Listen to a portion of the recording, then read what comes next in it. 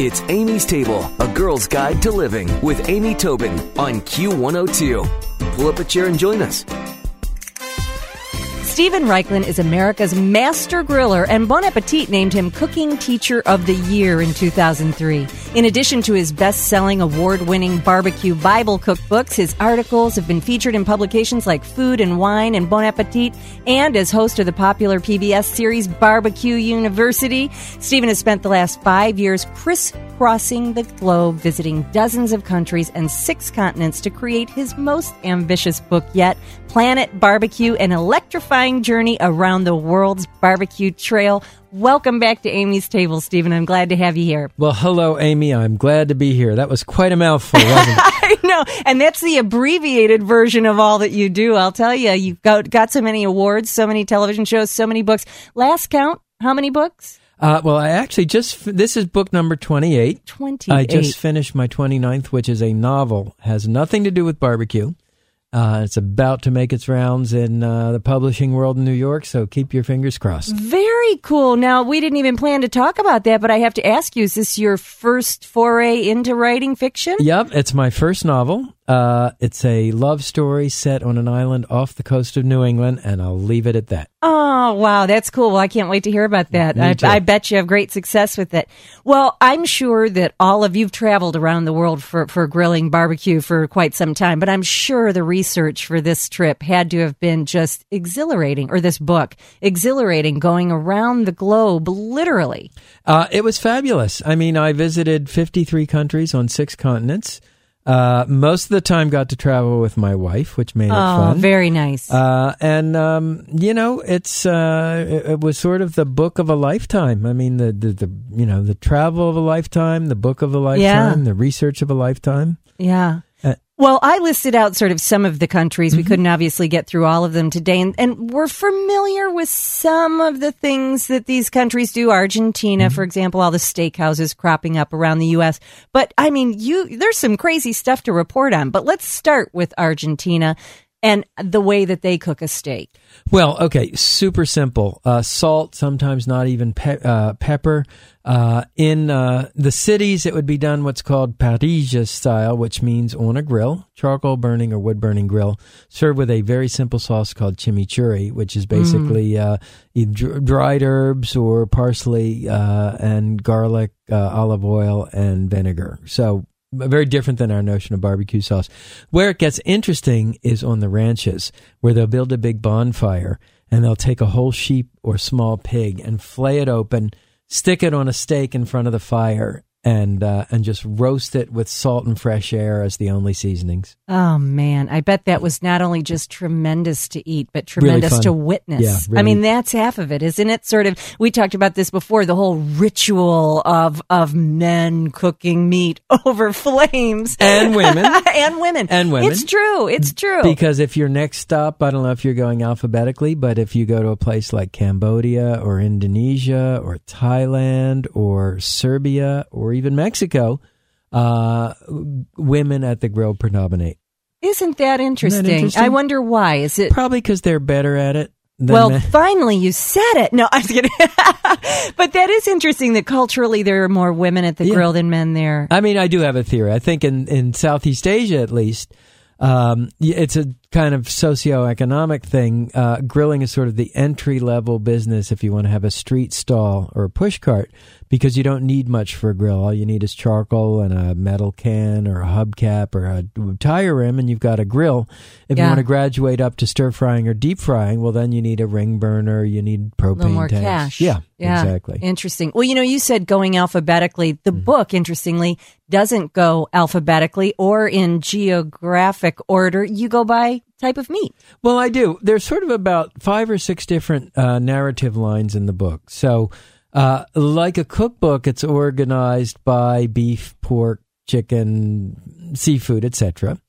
But then another kind of part of the narrative is by country. There's a series of 30 essays on different grilling countries and cultures. And then there are a series of 30 boxes on Great Grill Masters, and that's sort of the human people side. The real people you met along the way. Exactly. I love that. There's a history of barbecue, because it turns out that the act of cooking meat with live fire had a profound evolutionary impact on who we are, how we think, what we look like, how we relate to one another. I mean, you could really, for me, we became human the moment we started to cook meat over fire. Anybody who thinks that we fuss too much over food ought to really realize that. Thank you. It's why we're standing here today. That's why we're here. Yeah, no doubt. Well, I think it's interesting that, you've got, say, pork, for example. The book is organized by type of meat. How many different ways did you see pork, and would they all be recognizable in ways that, how differently were they prepared? Well, that's a very interesting question, and pork is one of the world's great and most popular meats. Although interestingly, on any given night on Planet Barbecue, probably more people are eating lamb than any other kind of meat, because the lamb zone covers Africa, the Mediterranean, Central Asia, Australia, New Zealand. It's huge. But in pork, it's everything from tiny bite-sized pork satays from Thailand and Bali to whole hogs, which are spit-roasted with great gusto in grease. There's a wonderful recipe for oregano-scented whole spit-roasted pork and grease. There's a Balinese spit-roasted hog stuffed with lemongrass and turmeric and chili peppers and ginger. Really great. I think probably the most unusual pork dish actually is found in Hungary, where they'll take a slab of bacon and grill it on a stick. That's good right there. Over a fire, grilled bacon. Okay, and what you do is you do it in such a way that the bacon fat drips onto slices of grilled rye bread spread with raw onions. Oh, that's good. This is like, just take an extra Lipitor before you even turn to that page.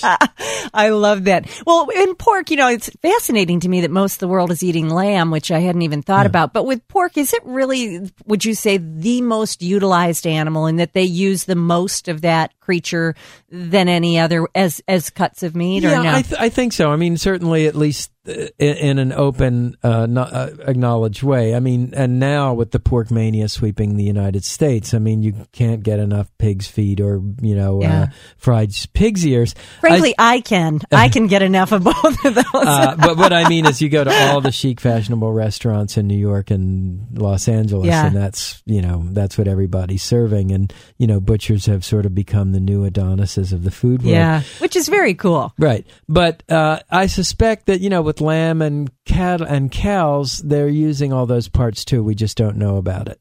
Oh. They're getting ground into sausage and hamburger. I see what you're saying. Yeah, like that's true. Right. If you're just joining us, we're speaking with Stephen Reichlin about his latest book, which is Planet Barbecue. Thank you. Gosh, you got so many. I got to keep them straight. Now, okay, we're talking about how the book is broken apart by different kinds of meats, and then you've got the great little subcategories in each one. But what are some of the most unusual cooking vessels, or like you're techniques, cooking on a shovel? Yeah, absolutely. Well, this is a lamb on a shovel. It's a preparation from the outback in Australia, where people didn't necessarily have grill grates. So they'd build a campfire with wood logs, put the lamb chops on the shovel, roast it right in the smoky fire. Totally fantastic. Elsewhere on the west coast of France, they will roast mussels on a bed of dry pine needles. That's so cool. Kind of the pine needles catch fire. They cook the mussels. They smoke the mussels. A technique that is sort of echoed in northern Quebec, where they'll grill rib steaks on fresh spruce branches. So you get this kind of piney flavor.